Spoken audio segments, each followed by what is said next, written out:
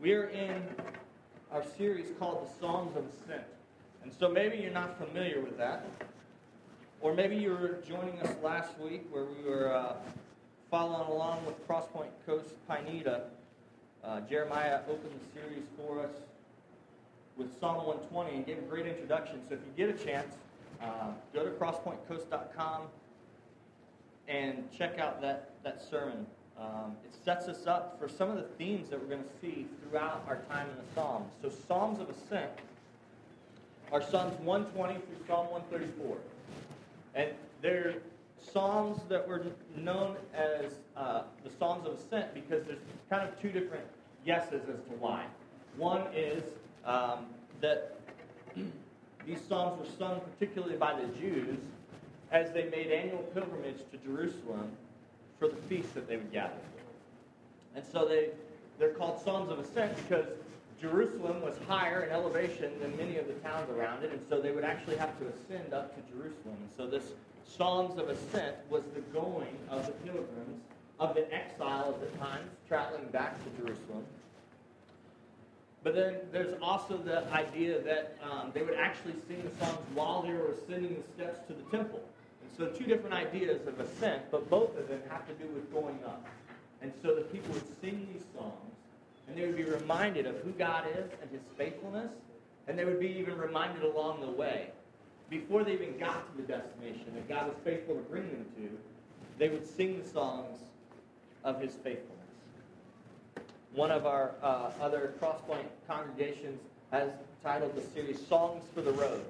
So if you like road trips and going on road trips and singing songs together, then this might be the sermon series for you. But the idea is that they would sing while they were traveling. One of the key ideas in both the Old Testament, so in the Jewish heritage, and in our New Testament Christian identity is our identity as the traveler through a foreign land heading home.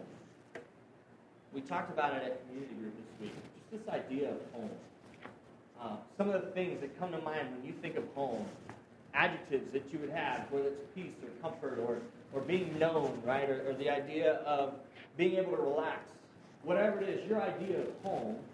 And then we talked about what it means to go home and to be with God. So as Christians, the Jewish believer at the time was traveling home. He was going to the temple, which was the dwelling place of God. And so as Christians, we believe, and the Bible teaches, that our home is with God also. And one day we will be home. Either because He comes back to get us, or because we pass on from this life and are finally home. And so that's our joy this morning, is to celebrate that together. Today we're going to continue to look at that in Psalm 121. If you've already found it in your Bible, that's fantastic. If you need a Bible, we have some. We've passed those out. Remember, our goal this morning during this time, because our tendency is to check out and say, you know what, this is the time when the pastor or the preacher or the teacher does their thing. But we never want to passively just let time go, right? We are as active. You are as active as I am right now in the preaching of this gospel. We are believing these things to be true. We are remembering them to be true. And then we're asking questions about the Scripture as we go to it. Our hope is that together we are a community of believers pointing each other to Jesus. We together as sinners, as Chris has already pointed out, gathered at the foot of the cross, look to God's Word for truth. We pray that the hearing of His Word, by the power of His Spirit, transforms us into the image of Christ. So let's look together. Follow along with me as I read Psalm 121. It says, a song of ascents. I lift up my eyes to the hills. From where does my help come? My help comes from the Lord, who made heaven and earth. He will not let your foot be moved. He who keeps you will not slumber. Behold, He who keeps Israel will neither slumber nor sleep. The Lord is your keeper. The Lord is the shade on your right hand. The sun shall not strike you by day, nor the moon by night. The Lord will keep you from all evil. He will keep your life. The Lord will keep your going out and your coming in from this time forth and forevermore. Can you pray with me? God, we thank you for your word. We know that it is a gift. God, we know that even to have access to read it is a true gift. And not only that, but as in our day and culture, we have access to read it, to read commentaries, to read all these great things written about it, to have a greater understanding of it. Lord, we thank you for your word, that it is your gift to us. God, I pray that you would open our eyes, give us ears to hear and eyes to see as we read your word this morning. Lord, we know that it is a book, but it's your book, written to display your character, who you are. And so, Lord, we pray that by the power of your Spirit, we would see you today. That in seeing you, we would be transformed and conformed to your image, that we would be changed. God, that's our desire. So we long for it today. We pray that you would do that throughout your church, Lord, throughout the world, that people would see and know and savor Jesus Christ. God, that you would be good news. Pray that for us, whether it's our first time hearing the good news this morning or thousands of times, Lord, we've heard it. God, that you would just produce joy in our hearts as we see your face in your word. In Jesus' name we pray. Amen. So 2 weeks ago we talked, we were walking through Hebrews, but the same questions that we asked there are questions that we can ask whenever we approach God's word. And so those questions were, who is God? Right? What does that mean for us in relation to God? What does that mean for us in relation to each other? And so whenever we come to the Scripture, the first question that we ask is, who is God? Because this is his word. This is about him.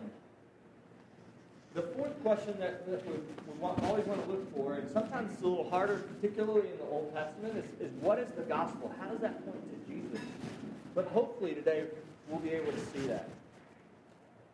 Look with me at verse 1.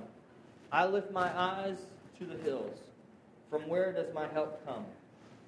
Well, right here we have the question of the psalm. Where does help come from? The psalmist, right, we're trying to put ourselves in the time and space where he writes this. The psalmist is on the journey to the temple.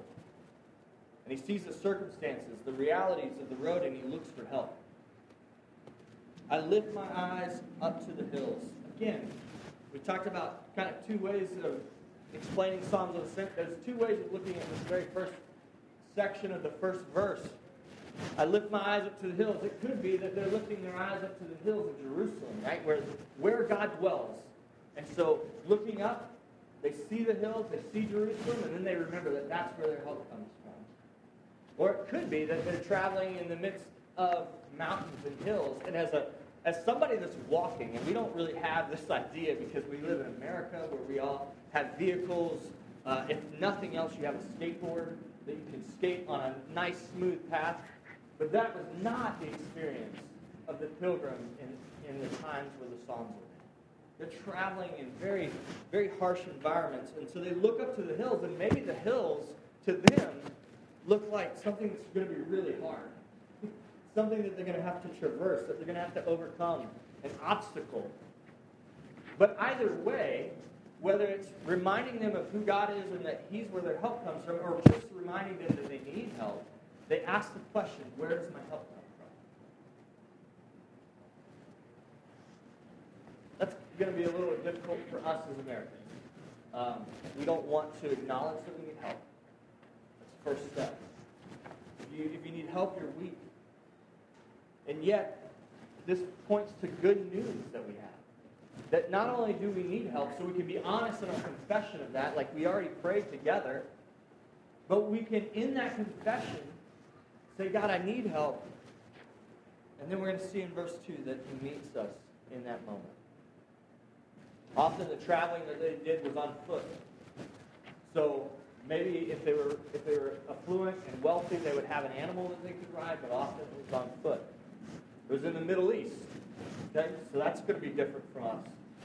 We think hot, and it's a different idea of hot. They think hot, and it's very desert, very dangerous. So they're traveling in the Middle East, and they're traveling often long distances. This isn't an active possibly weeks of travel. And so, in their weariness, they may look up and see the hills and realize that they need help. Their dangers are different. Right? We get hungry, or we might have to go to the bathroom on a long drive, right? Those are our dangers. Their dangers are wolves and animals and bandits and exposure to the sun, all of these types of things. So try to get out of your mindset of what it would look like to travel, and imagine what the psalmist is traveling through.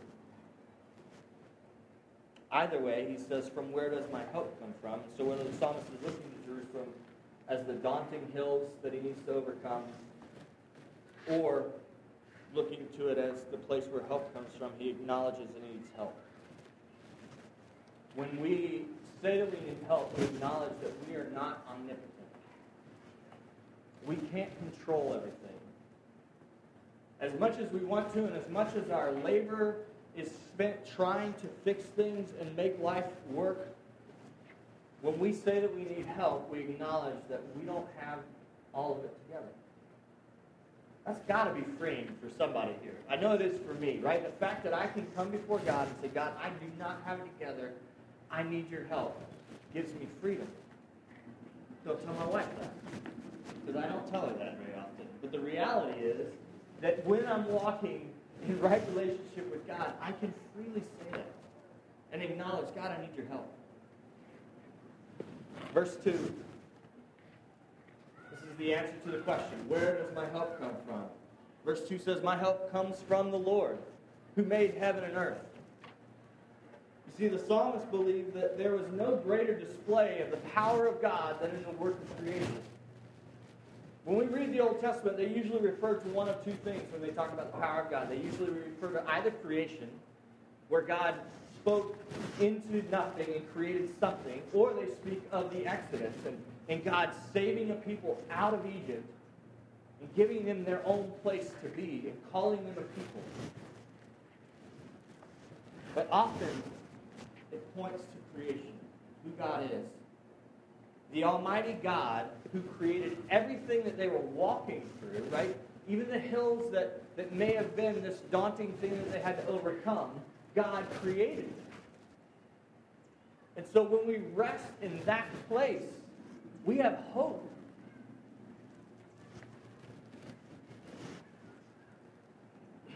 Maybe today you're struggling to believe that to be true. That becomes our issue. Many of us struggle to believe that God created everything. And because we would struggle with that, because we wouldn't believe that, then this isn't hope. This isn't something that we rejoice in. You see, the erosion of our belief in God as Creator actually strips away the other promises of God in His Word. We think often that we can just pick and choose, like out of the Bible, what things are good, what things are easy to believe, and we'll just run with those, and what things are hard to believe, and we're just going to kind of put those aside and not really worry about it. But if we don't believe that God created the heavens and the earth, then we diminish His attribute of omnipotence. The fact that He is almighty. The fact that He can do incredibly more than we could imagine. So we have to cling to that. We have to rest there. That has to be true for us. If it's not, we have other issues. That these other dominoes begin to fall in our belief system. So as hard as it is to believe and to capture that, wait a second, there was nothing, just God, and then He spoke. And He separated the waters from the dry land, and He separated night from day, and He spoke animals into being, and He spoke man into existence, and He created a help. All of these things, they have to be true. We have to believe that they're true.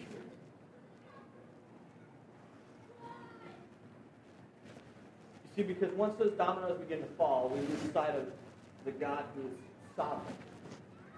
If God didn't create, then He may not even be in control. But if we're saying that God is sovereign, then we believe that He's in control. We have to believe that He created everything as He said He did. And we have to rest there. Because once those things start to fall, Even the idea that he planned to redeem a people through the death of his son Jesus becomes hard to believe. Like, all of those things erode that reality. And so we as Christians want to say, yes, I need a Savior. Yes, I need a helper. Jesus sounds like a really good plan. Let's cling to that. But the reality is that if we don't cling to all of the Word of God, if not all of it is true, then we can't grab those other things. We can't. It's all built together to show us who God is, and His Word is good. The fullness of it points to the fullness of the God that we serve and love. See, if we begin to say that God didn't create, then we can't believe Hebrews 1:1-4 that says, long ago, at many times and in many ways, God spoke to our fathers by the prophets. But in these last days, He has spoken to us by His Son. His Son is Jesus, whom He appointed the heir of all things, through whom also He created the world. He is the radiance of the glory of God and the exact imprint of His nature, and He upholds the universe by the word of His power. After making purification for sins, He sat down at the right hand of the Majesty on high, having become as much superior to angels as the name He has inherited is more excellent than theirs. You see, it all ties together. The author of Hebrews is saying that same God, that same Jesus that you want to believe in for the purification of your sins, that makes you right, that you celebrate and rejoice in, He was there at creation when God created. And so we believe it all. We cannot pick and choose what we believe in the Bible because the whole of the story points to the whole of God. That is where the psalmist is finding this rest, this answer. And he clings to it. He says, no, my help comes from the God who created the heaven and the earth. And if He created this path that I'm on, and He created these rocks, and He created the cactus, and He created all these other things that I'm worried about, He's in control. And that's got to be hope for Him. That's got to be hope for Him. I'm going to pick up the pace a little bit, going through verses 3-8 together. It says, He will not let your foot be moved. He who keeps you will not slumber. Behold, He who keeps Israel will neither slumber nor sleep. Verse 5, the Lord is your keeper. The Lord is your shade on your right hand. The sun shall not strike you by day, nor the moon by night. The Lord will keep you from all evil. He will keep your life. The Lord will keep your going out and your coming in from this time forth and forevermore. It's a lot of keep. Right? When you read through it, you see that word keep. Sometimes it's translated as guard. But the God of the universe is keeping us. He's guarding our lives. As we press into the idea of a sovereign God, we see that as maker of the hills, the sun, the moon, the animals, we see that He is in control and can protect. He will not let your foot be moved. For us, a simple slip isn't that big of a deal. Right? Kids do it all the time. They bang up their knees, but it's okay because we've got antiseptic, we've got Band-Aids.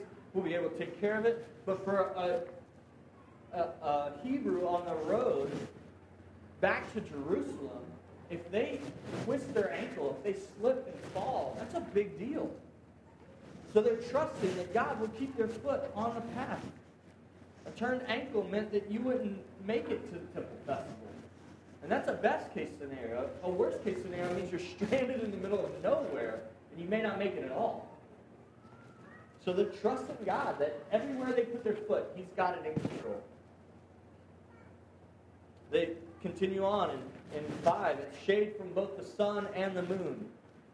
Remember, we're talking about a desert sun. Now, we have a hot sun here in Florida, so this wouldn't be as hard to imagine if you were in Wisconsin or Washington State where you don't see the sun, right?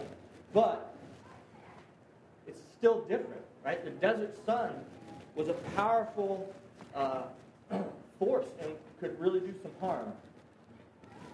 And so this idea of shade is found, this idea of being covered by God is found throughout the Psalms. Psalm 17:8 says, hide me in the shadow of your wings.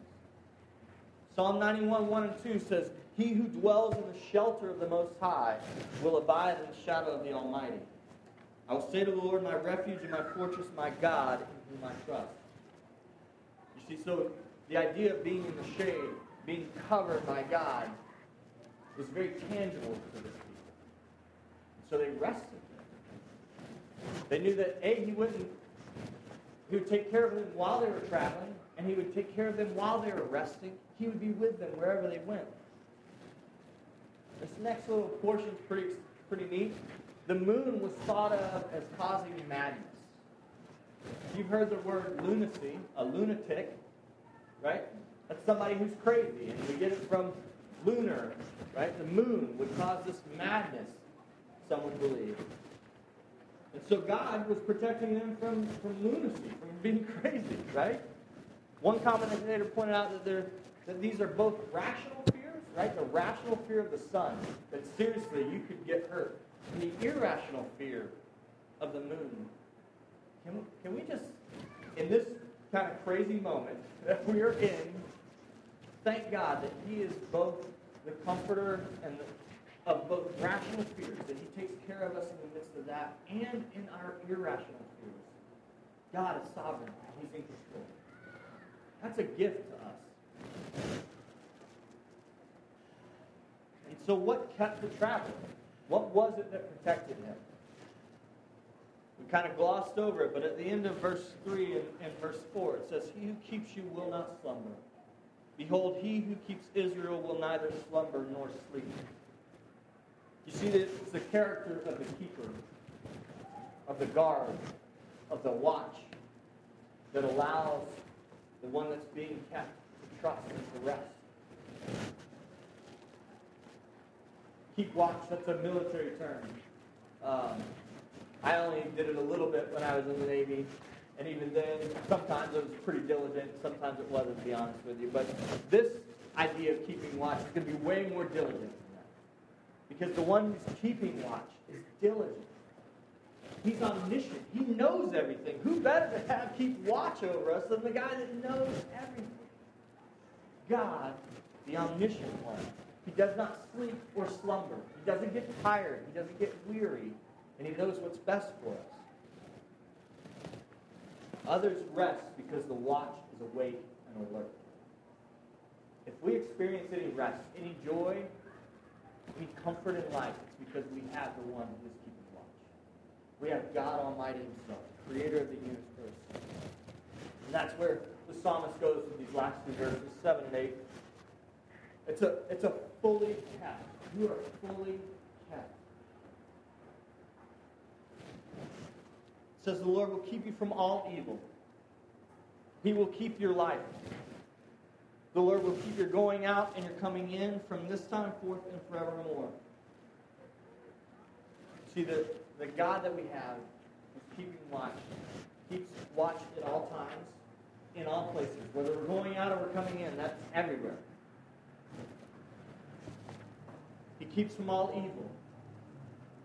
Sometimes, and I think this is where we kind of get the rub sometimes. We're like, man, but I've experienced some things that are hard.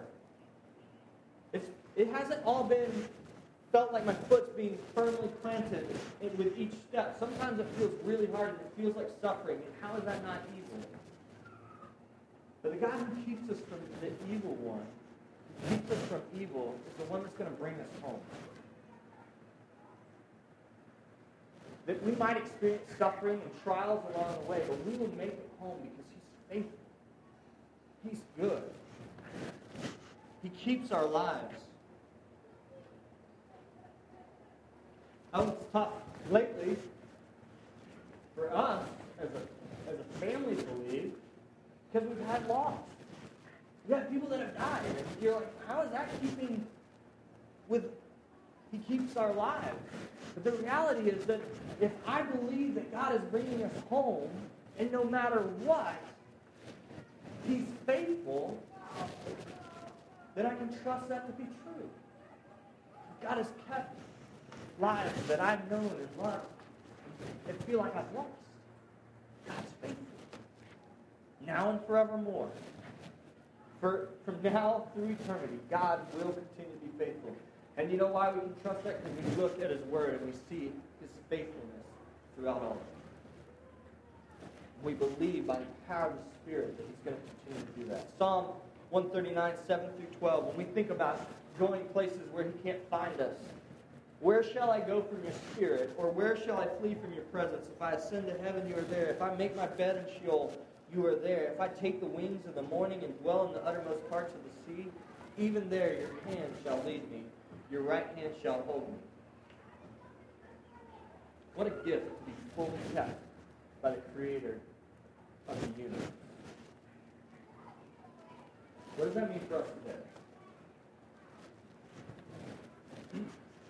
There's an old covenant which talks about the Old Testament. There's a new covenant that we find in Christ. So what is our assurance to make it home, and where is home? How does God keep us today? I want to look at a couple verses in the New Testament. Jesus keeps us. This is Jesus praying to the Father in John 17, verses 10 and 11. He says, all mine are yours, and yours are mine, and I am glorified in them, and I am no longer in the world, but they are in the world, and I am coming to you. Holy Father, keep them in your name. Paul, in his letter to the Philippians, in verses 4 through 7, he's reminding them that they are kept in Christ. He says, and the peace of God, which surpasses all understanding, will guard your hearts and your minds in Christ Jesus. Peter to the church, in 1 Peter 3:5, says, blessed be the God and Father of our Lord Jesus Christ. According to his great mercy, he has caused us to be born again to a living hope through the resurrection of Jesus Christ from the dead, to an inheritance that is imperishable, undefiled, and unfading, kept in heaven for you, who by God's power are being guarded through faith for salvation ready to be revealed in the last time. You see, we are fully kept in the love of Jesus. We have been redeemed to God. We have been brought to God by the Son. We couldn't do it ourselves. We needed help. And so we looked to the one who created, and he sent a Savior, a helper, Jesus, his Son, that reconciles us to God. Romans 8:38 and 39. Let me think about what can separate us. For I am sure that neither death, nor life, nor angels, nor rulers, nor things present, nor things to come, nor powers, nor height, nor depth, nor anything else in all creation will be able to separate us from the love of God in Christ Jesus our Lord. This morning, if you are in Christ, you have the same hope that the psalmist has. You can cry out and say, I know where my help comes from. The Almighty God, the creator of heaven and earth. Maybe this morning this is the first time you're hearing this, and you go, man, I want to have that. I want to have that assurance. It's available. We can ask God, and he is faithful and just to forgive us of where we try to do it ourselves, where we pursued our own abilities, where we've tried to fix ourselves and make ourselves good enough. You will never be good enough. But you have a Savior who is. Jesus Christ has come, laid down his life for sinners like you and I, that we can be reconciled to the Lord God. That's our hope this morning. Our hope for making the journey home is the same hope that the psalmist has. The Almighty Creator God guards and keeps his people on their journey, protecting them from anything that would prevent them from reaching their destination. That's good news for the traveler on his way to Jerusalem. It's good news for us. We will reach our home with God because the omnipotent Father God will keep and guard those who are in Christ through the work of Jesus by the power of the Holy Spirit. Amen? Amen. Let's pray together. God, thank you so much for your word. Lord, we thank you for the reality that we are kept. God, that as we journey through life, you set our feet on solid ground. As we have rational and irrational fears, Lord, you meet all of those needs. Lord, as we long for home, God, and we taste and see that it's good, Lord, you promise home to us. You promise that we will be with you. So, Lord, that's our hope. We thank you for Jesus, the one who has made a way for us to be with you. We rejoice in him. We just thank you for your goodness and your kindness towards us. It's in your name we pray. Amen.